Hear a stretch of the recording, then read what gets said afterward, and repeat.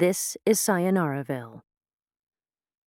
The following series contain adult themes, strong language, violence, sexuality, and drug use. Listener discretion is advised.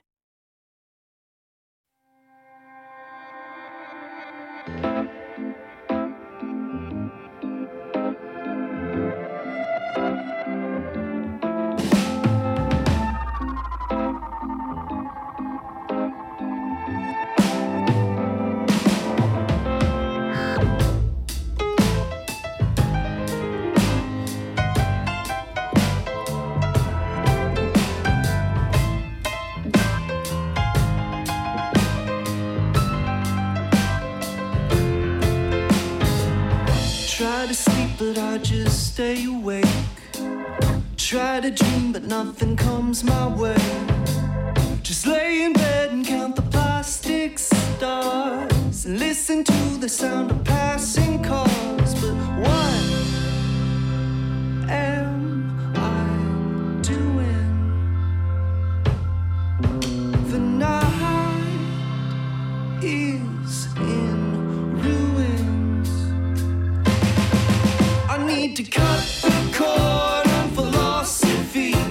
Shut off the thoughts and just get some sleep. Sort out the troubles in my mind. Wake up one morning feeling fine. Oh, oh, oh. Episode 1. Serial X Killer. Inside an abandoned, heavily damaged brownstone within sight of the ravaged, partially shattered Brooklyn Bridge, 2 Avalon field agents, pistols drawn and at the ready, crouched together in the shadows. Only a block away, mercenaries with state-of-the-art body armor and hybrid magic-infused assault rifles conducted a house-to-house search for the 2 of them.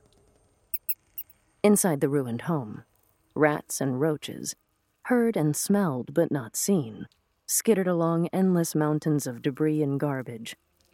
These vermin rarely showed themselves in the light anymore, mutated by chaos-warping magic. Outside, on the street, burnt-out shells of cars creaked whenever a strong gust of wind blew through. Trash rolled and flew through the air with no one to pick it up.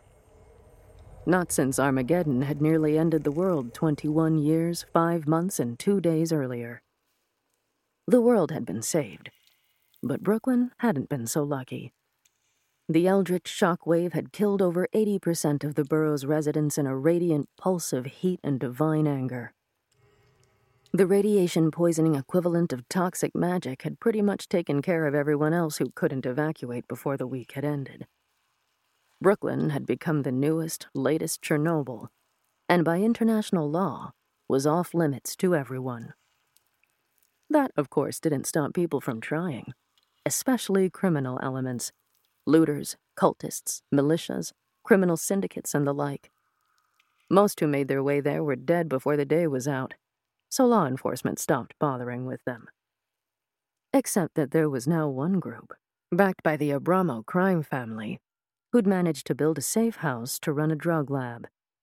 Combining standard drugs like meth and heroin with magical mana energies harvested from radioactive debris, these new hybrids were incredibly appealing, increasing a person's mana and magical potential exponentially. They were also extremely addictive and extremely dangerous. Agent and Eldritch Knight Deirdre Walk, given the title of Lancelot by Merlin Baltimore himself, pulled out a packeted energy bar and shoved it in her mouth.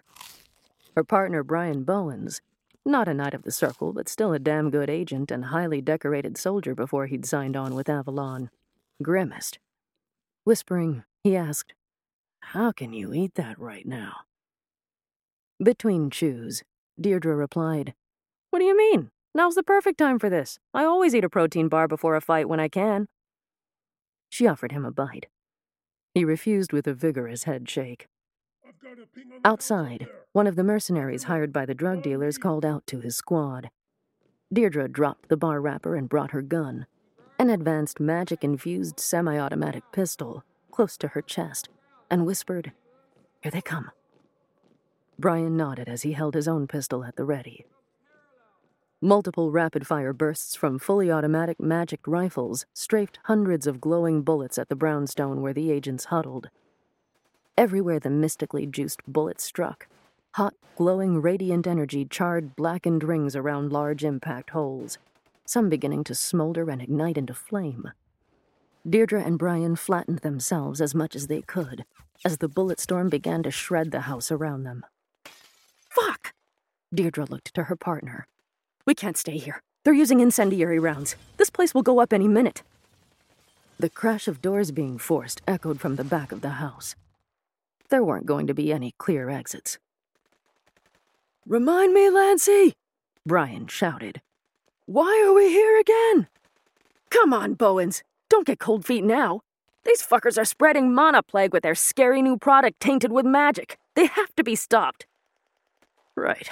Just being here is an international crime, not counting the bad shit they're already doing.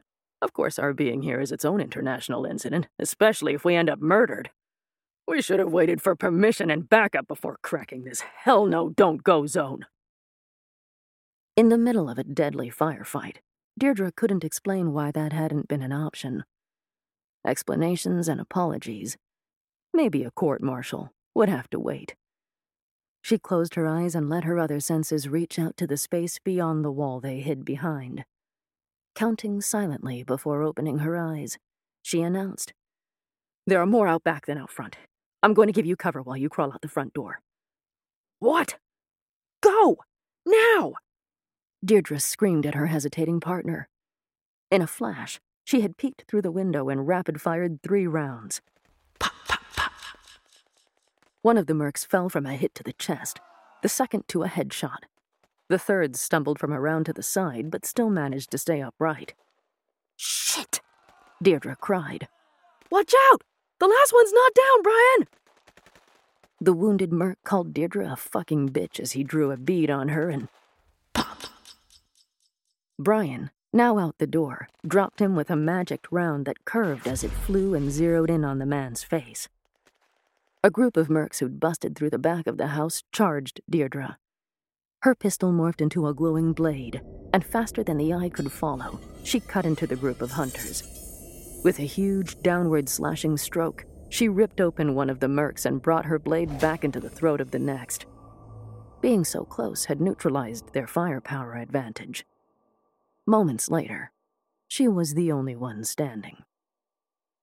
A new line of bullets fired from further back in the room traced forward and strafed her, but the several direct hits became grazes as her mystical protection spells did their work. Coming out, Bri! Get ready to break for it! Brian screamed in response. Deirdre raced through the front door, gun reloaded with a fresh clip, ready to cut down anyone who'd hurt her partner, and stopped dead in her tracks. Brian was flat on the ground, transfixed by 6 fallen power lines waving through the air like living tentacles. The rest of the mercs out front had been wrapped up. They began to scream as the thick, jagged copper wires burned the men with electrical discharges. Behind them, from the shadows, a 2-story giant golem made of rusted trucks and scrap metal looked on in grim, silent approval. At a super trendy Astoria, Queens bar, Ashley Chen, Ash to everyone she cared about, which, as of tonight, no longer included her cheating ex, reached her tipping point for fun when she knocked over her not-quite-empty cocktail glass. After all the phones and bags on the table had been rescued and the drunken laughter had subsided, Ash declared to her meet-me friends, I'm really wasted. I gotta go pee and maybe puke. Asked if she wanted company, she replied, Nah, truth is, I'm really just gonna get some air. And vape, which she didn't want to admit. Sitting at the end of the bar, a tall and handsome man who had been sizing Ash up all evening noted her departure. No one who knew Mark David Mills would have ever guessed he was a demon-possessed serial killer. To his friends and colleagues, he practically walked on water. Clean-cut, smart, personable, charming, and gifted at just about everything. Partner before 30 all but guaranteed. A honey voice, Wavy black hair, always smartly styled. Perfect fashion sense. Well-read and well-educated enough to be interesting without moralizing. Tall enough to impress without being imposing. The right balance between muscular and lean. And the straightest, whitest teeth you'd ever seen. He even had a beautifully illustrated tattoo of 2 dragons circling each other like a strand of DNA on his right forearm. Proof that he wasn't just pretending to be cool. He'd never lacked for attention from others, single or married. And his girlfriends had always been gorgeous. He'd once even gone out with an Israeli supermodel. But for some reason, those dating relationships had never lasted very long. No one could explain why. Not even Mark himself. Rumors floated. Maybe unrevealed gender preferences or identity. But none was correct. It was Mark's secret that the fault of this fell entirely to the malevolent demon that had nested deep within him. A demon he knew only as the Beast.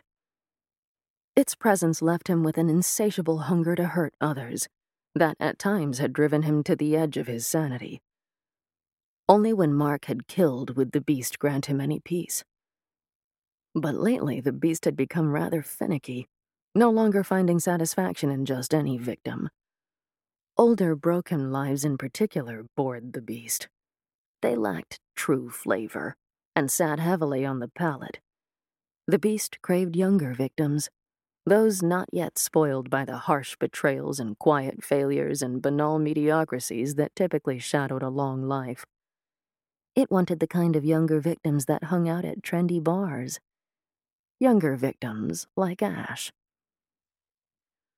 Mark had spent most of the evening watching Ash's table, even as he'd carried on continuous conversations with a succession of pretty women who'd come to flirt with him. He'd bought them drinks, charmed them with stories, listened to them with great patience, and taken their phone numbers before dismissing them with such charm that the women hadn't even realized that they'd been rejected. Some later would talk or post about the handsome rich guy they'd almost hooked up with. Of course, in their stories, they were always the one who'd turned him down. Mark had also been having another private, evening-long conversation with the brutal Beast. The Beast had snarled every time one of those senseless bitches had hit on Mark. Spindly, disgusting creatures devoid of any real substance or soul. Tonight, the Beast had decided it didn't want to devour anyone but Ash. And the Beast had been growing impatient. Mark struggled to keep his cool. He breathed out a great sigh of relief when Ash finally stepped away from her table of friends and headed toward the back of the bar. Politely excusing himself from yet another cloying conversation partner, he followed Ash from a safe distance. When she stepped out the back exit after leaving the bathroom, Mark counted to 10 before following her out. One of the women he'd been friendly with earlier crossed him and gave him a smile, but Mark shoved past without acknowledgement. Whatever insult she'd thrown his way went unheard. In the alley, Mark paused before approaching. Up close, Ash was gorgeous, an exciting tribal punk hippie Asian knockout. Her shoulder-length hair was dyed cobalt blue, and her eyes were pale blue for some reason. Maybe colored contacts. She wore a sleeveless t-shirt with a suggestive and vaguely obscene Japanese-style graphic on the front. Iron gray skinny jeans ripped in strategic, eye-catching places around her thighs and under the back side, and clunky sneakers that looked better than they probably felt. On her right arm, a Chinese character tattoo, likely some kind of affirmational or memorial shit, curved alongside an intricately designed Gothic cross. An exquisite image of a white wing, probably representing an angel or something stupid, wrapped around her left forearm from wrist to elbow. Likely a Little Miss Church only on Sunday mornings. Definitely not on Saturday nights. His favorite kind. From her oversized bag, she pulled what looked to be a cigarette. Mark extended an expensive silver lighter. Ash turned away and mumbled, "No thanks, this is an e-smoke." Before she could say anything else, he wrapped one hand firmly over her mouth. With the other, he half lifted her by the scruff of her jacket, Moments later, both disappeared around the corner. Mark had come prepared, had done this enough times to know how to get away with it. He'd zip-tied her hands behind her back and duct-taped her mouth. He debated zip-tying her legs together, too, but decided that it might be fun to beat her a little if she tried to run. She twisted about on the ground as she panted. She was squirmy, the beast happily noted. It hated weak women.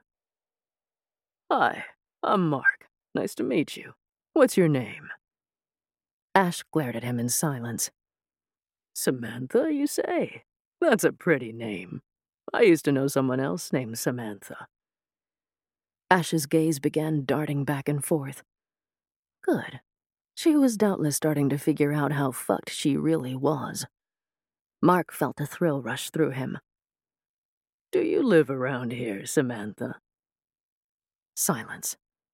"Oh, yeah, I know that neighborhood. Isn't there a really great raw food restaurant nearby? Oh, you don't like raw food? I guess it's not for everyone. What kinds of food do you like?" Mark went back and forth with himself like that until the beast couldn't stand it anymore. Shouting at him inside his head, it told him just to fucking kill the bitch already. An old Polaroid photograph flicked against Mark's head. Looking down as it fell, he saw a pretty young woman, blonde and happy, glowing eyes and a bright smile. She looked somehow familiar. As he considered this, a terrible jolt of pain shot through his whole body. Even his teeth hurt. "Hey! Asshole! Wake up!" Mark felt a slap across his face. He opened his eyes and shook his head. Ash loomed over him. He was the one on the ground, zip-tied and gagged.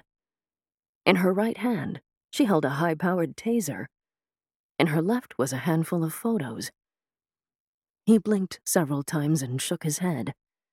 He tried to say something, but it only came out as muffled noise. Ash helped him out. "How did I escape? That's easy, Mark. You were so busy getting off on having subdued me that you didn't notice me turning my hands palm side down when you zip-tied my wrists together. So easy to slip out of. Of course I made sure yours weren't when I cinched you up. Also, my name's not Samantha. It's Ash." She flicked a photo of the pretty blonde into Mark's face. "This is Samantha. Seriously, I don't even resemble her. This girl's white, and obviously I'm not. Samantha's family hired me to hunt your sorry ass down and end you. Slowly, if possible. But I told them that I don't do that kind of justice. The right kind of justice is the best kind of justice. You go to jail. They don't. That sort of thing. So it's your lucky day that I'm the one that got to you first. I also, by the way, happen to have another client who would be very interested in the spirit that is currently possessing you." The beast screamed for him to do something, anything, but Mark just lay slumped against the wall, smiling. It looked like he was finally going to be rid of this monster. He was wrong. The pale yellow light that marked the bar's back entrance faded to a muted gray. Through her thin tea, Ash felt the air temperature drop as a damp chill replaced the warm summer humidity. A place that existed somewhere between life and death, reality and unreality. The overworld enveloped them as the beast commandeered Mark and overwrote his body with its body. Here, no one would interfere. As Mark's arms swelled, the Kevlar-reinforced plastic wrist zips snapped with loud cracks. Every muscle in his body, fueled by surging mana, distended and bulged. His clothing burst as he grew, in mere moments, by 2 feet and 600 pounds of muscle mass. His face bulged and drooped as his teeth sharpened into fangs and tusks. His skin bleached ashen white, and his hair and nails, now talons, blackened like pitch. Glowing coal-red eyes steamed, and contrails of smoke poured out of his nostrils with each exhale. Faint screams and cries of his former victims gusted in the air. The pavement under his feet spoiled brown and gray with corruption and rot. True form revealed, the beast roared at Ash, like a predator over a fresh kill. Ash tensed as she felt the tidal shove of the demon's rage and called out to the ether. "Demon! Not a spirit, Regan! Switch, please!" And she answered herself, in a different voice. On it. Gray mist swirled around Ash and solidified into a figure in a black hoodie, hood up, and over its face, a wooden mask carved like a crow's head. Regan, Ash's Celtic demigod other self, had arrived. Now we see the real warrior. The demon was pleased. Fuck you. Ash is awesome in a fight. But she handles the ghost and I handle piece of shit fiends like you. Regan began a rapid-fire chant in a very old form of Welsh. Indecipherable glowing runes encircled each of her hands. Then they thrust out into the night, solidifying into glowing razor-sharp arming swords. Regan was already in the air when the beast's clawed hand struck the pavement where she'd stood just a moment before. Her blades raked deep red lines across the beast's shoulders and back as she leapt over its blow. Severed pieces of corruption followed the arcs of Regan's strikes. Her swords drank them up as if they were honey mead. The beast cried in pain and cursed in abyssal before belching forth a gout of hellfire. A large crow's wing reached around Regan's back like a tower shield and blocked the flame. The intensity of the demon's fiery exhalation left her singed. This demon was a strong fucker, and fast. The beast seized Regan and slammed her down hard enough to dent the asphalt. Regan gasped and tasted blood as she blinked away the stars that ringed her sight. But before the beast could hoist her up for a second impact, she dissipated into a curling column of silvery fog and flowed out of its grasp. Her hooded figure reformed, once again solid against Overworld's harsh, flat fugue. You're gonna pay for that, Abyssal. With swords at the ready, she waited for the beast to make the next move. The beast curled a smile and laughed as it smelled the blood ooze in Regan's injured mouth. With blinding speed, Regan landed a solid kick to the beast's face, breaking its nose. Laugh or fight, bitch. What's it gonna be?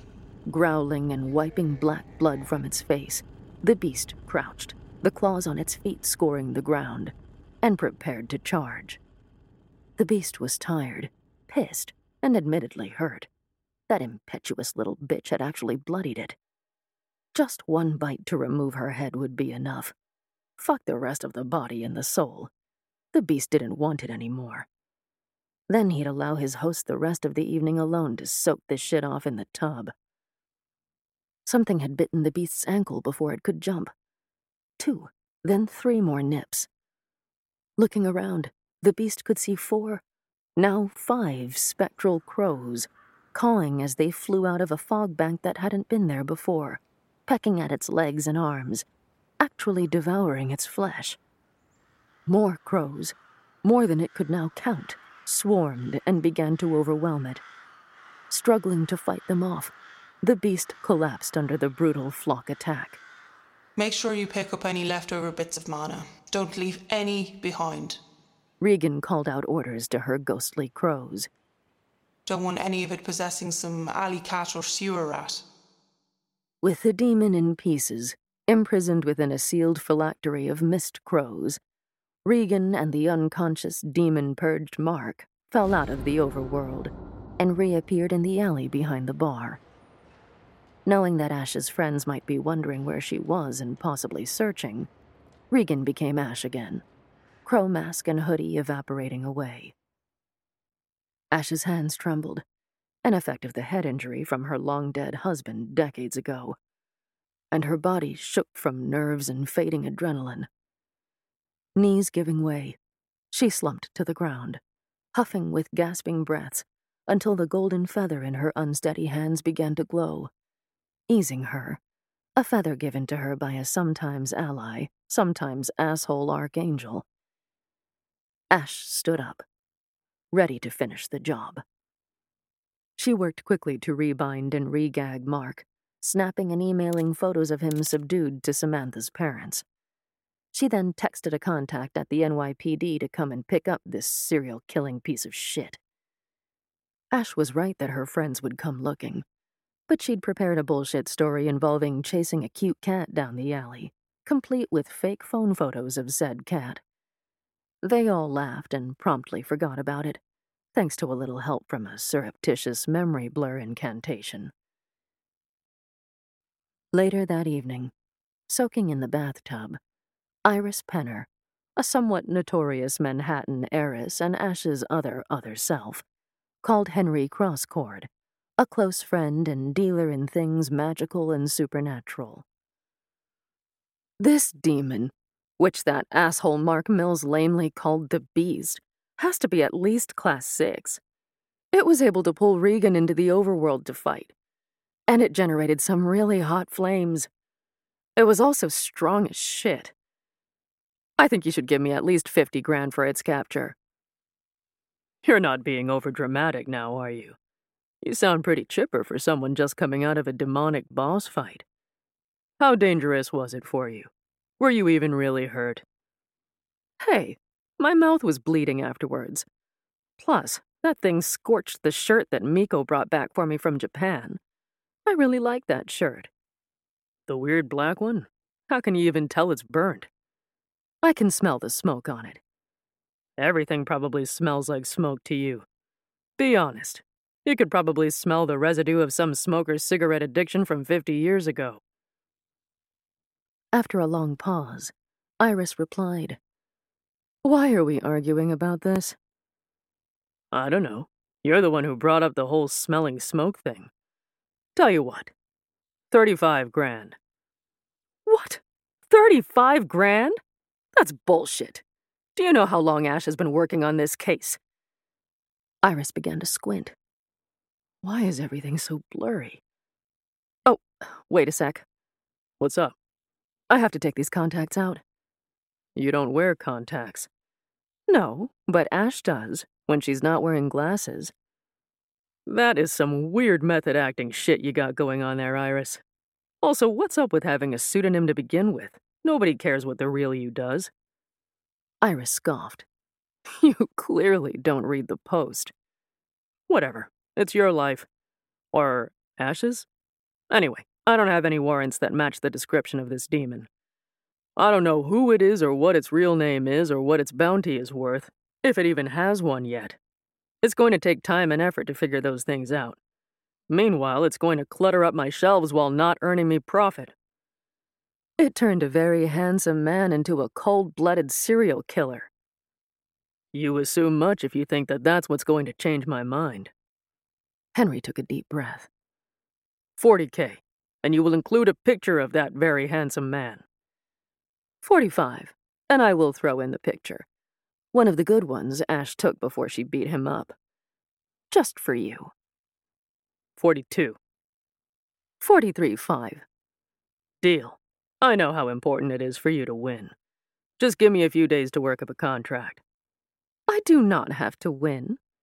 Says the society gal with absolutely nothing to prove to anyone who still moonlights as a vigilante superhero. I'm not trying to prove anything. And just how am I being a vigilante? You make me sound like some kind of unstable comic book caped crusader with a big crazy stick up her butt. Which I'm definitely not. I'm just a private investigator and freelance exorcist who hunts down villains while wearing a mask.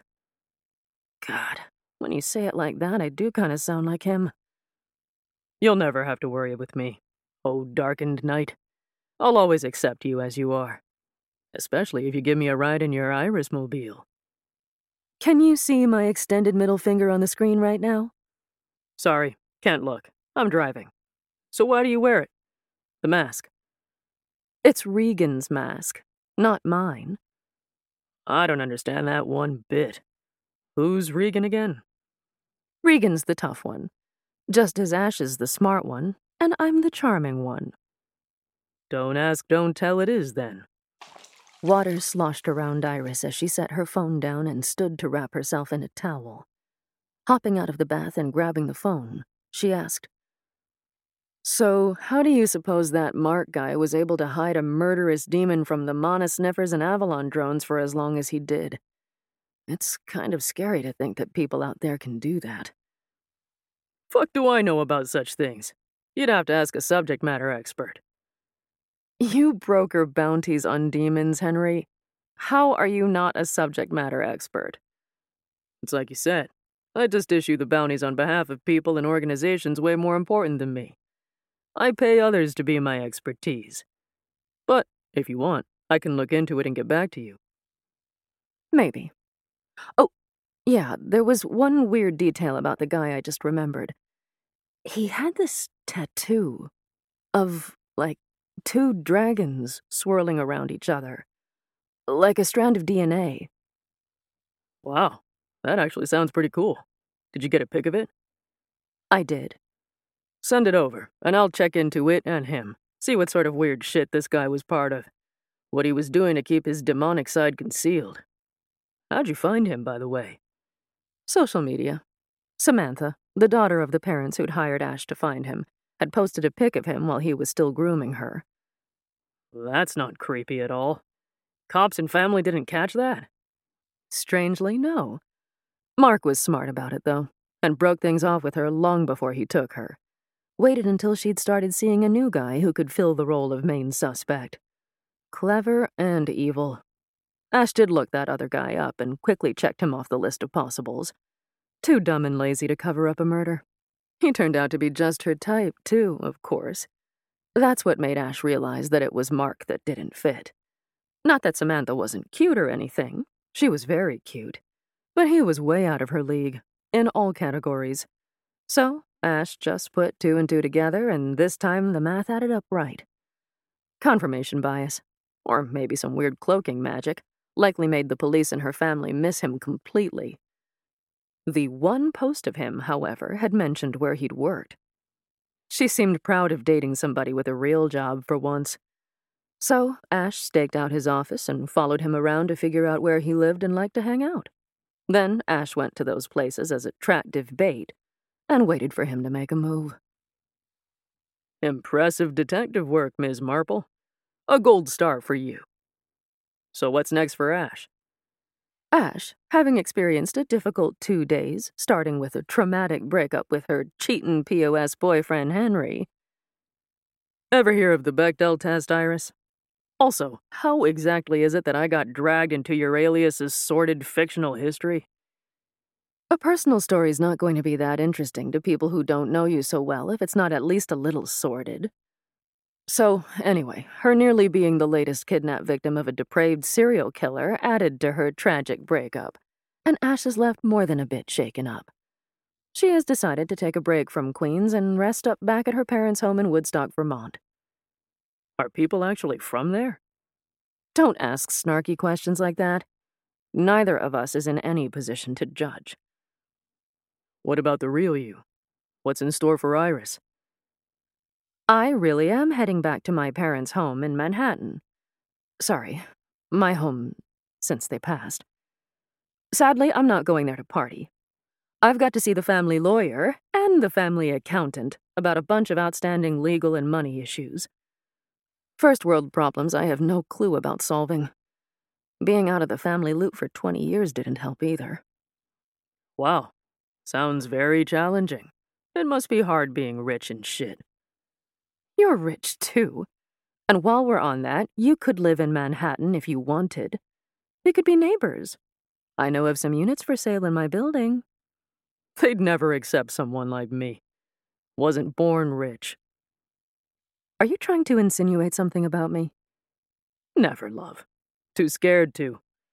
So anyway, if you find yourself jonesing for some action in the Big Apple, I do have a couple of open jobs over there. Maybe. Send me the deets. Did you just say deets? Bye, Henry. Give my love to Raoul. And with that, Iris hung up.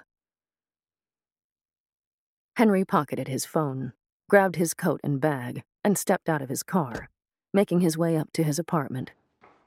He was late coming home from work, but Raoul was always pretty understanding. Stepping through the front door, Henry gasped just a bit. The lights were low and lit candles greeted him as he entered. Hello? There was no answer. Instead, a line of rose petals led down the hallway entrance and arced off towards the dining room. Henry made no attempt to conceal his smile as he dropped his things on the console table by the front door. Making his way in, he stopped to look at the collection of hanging family photos, especially those of Raoul and him. Trip photos, many showing Raoul's trim, muscular physique to great effect. Date photos, those with friends and other couples, and then the ones by themselves, the memories of which could still bring a flush of heat. Holidays where there was a lot of celebrating and drinking and included one particularly hot moment involving a passionate kiss that still made Henry's mom avert her eyes whenever she entered their apartment. And, center stage in the collection of photos, lovingly shot portraits from their wedding. Raoul! Sorry for being late. Work went long today. Thank you for lighting candles and putting out rose petals.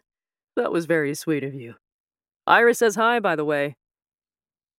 Stepping into the dining room, Henry felt a mixture of guilt and sadness. Raoul had set the table with the good china, silver and crystal. 2 salad plates bore now wilted greens and a mixed assortment of room-temperature berries and goat cheese. Half-melted candles, no longer burning, dripped down the sides of the mercury glass candle holders that Henry had given to Raoul on a recent anniversary.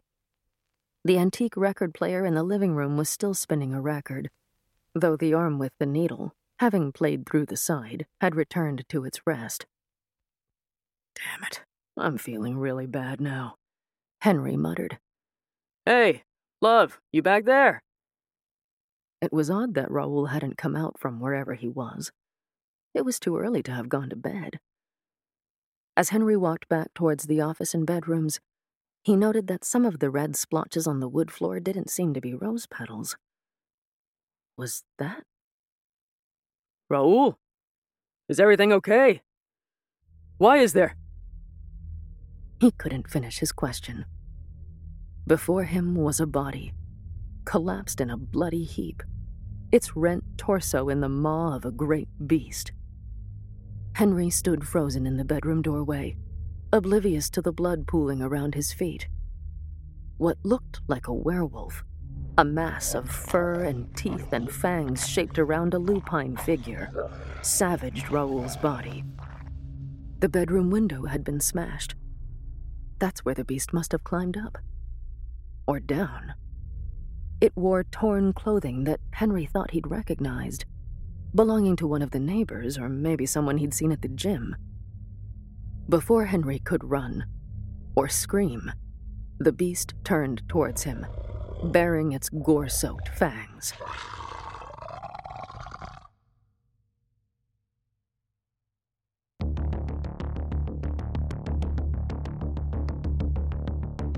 It was the end of everything as we knew it.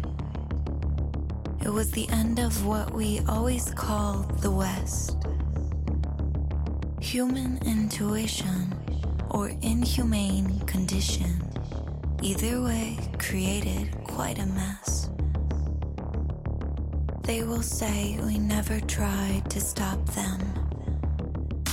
We all know the lies they like to tell. They erase the human race at a rapid pace, distracting us with anything they can sell.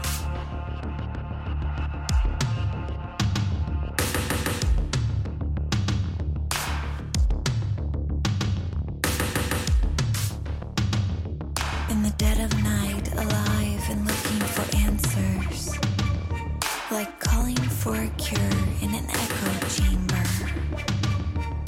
It always seems to be that our direction comes from some well-dressed distraction. as a corporate savior.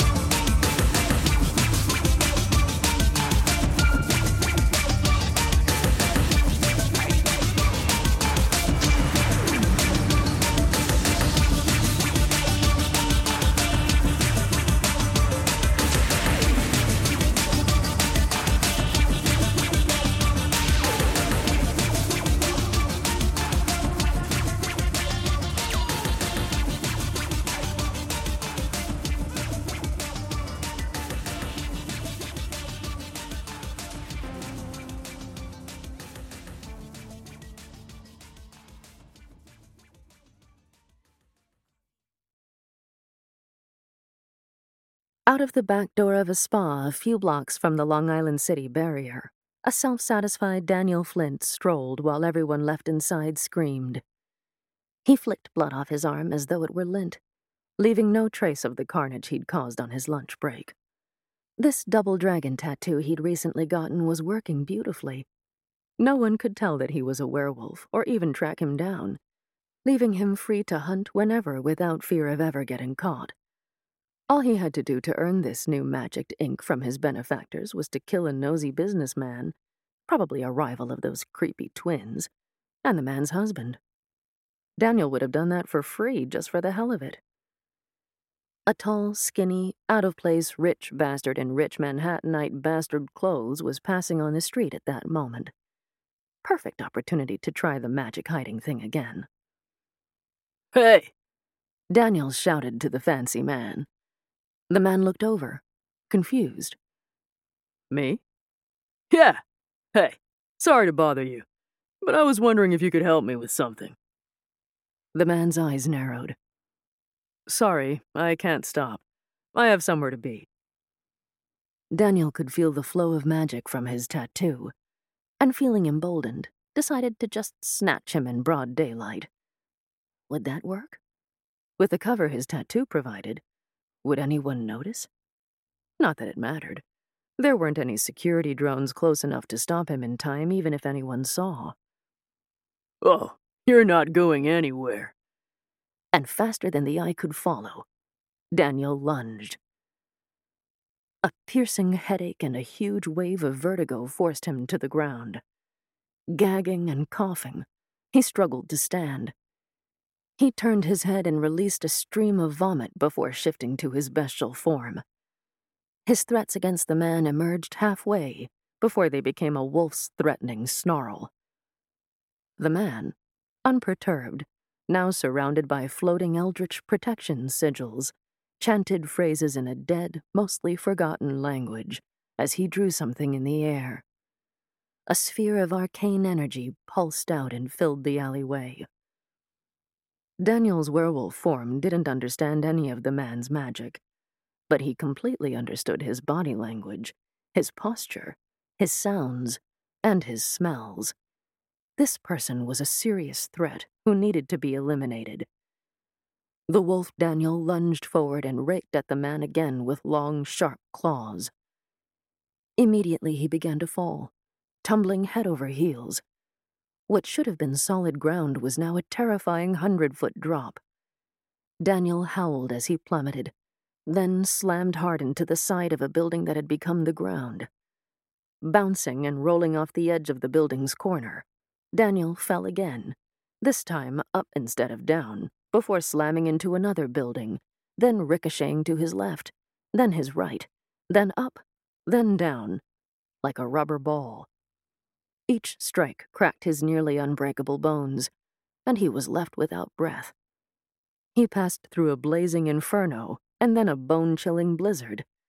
A high-speed train knocked him tumbling sideways, impaling him onto the spire of an impossibly tall building. Once free, he fell up into a near-frozen lake, the shock of icy water sucking the air out of his lungs. He was drowning. Could a werewolf drown?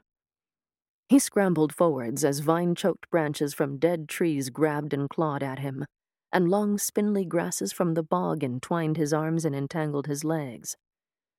The blast wave from a huge explosion that glowed like the sun blew him from his feet and down a rocky embankment as the superheated shock wave set his skin and fur ablaze. He struggled to climb up a pitch-black, steeply sloped earthen tunnel, slipping backwards twice the distance he'd climbed. Creatures with fangs and stingers bit and stabbed all the way up. Lightning struck him twice. A monstrous bull 8 feet at the shoulder charged. He slashed and bit feebly as it crushed his chest and sent him flying into a wall of silver-coated cold iron spear points. Blood poured from every spot in his body, and his vision grew black. Curled on the ground in the alley, blood coming from his mouth, nose, eyes, and ears, Daniel the werewolf twitched and jerked a final time before going still. The rich bastard Daniel had perceived, known to everyone in Manhattan as the Sorcerer of Midtown, dropped his phantasmal spell as he made a call. Hey, it's Ty. So I found it. Or more like it found me. No, I put it down. It won't be killing anyone else. Yeah. Hey, so after you pick it up, can I come by to make a closer inspection of a tattoo on its arm? It's got some weird and interesting magical properties that I'd like to check out. Sayonaraville is written by Steve and Robin Poole. Emily Wu Zeller provided the narration and acting, with Freya Kingsley appearing as Regan. Sound design and editing by Dissecting Sound and Soul, DSS. Corey Distler wrote our intro song, Plastic Stars, and performed it with his band, Dead Men Talking. Gretchen King, a.k.a. Buggy, wrote and performed this episode's outro song, West End. Sayonaraville is produced by Uncle Robot Media. Our website is sayonaraville.com.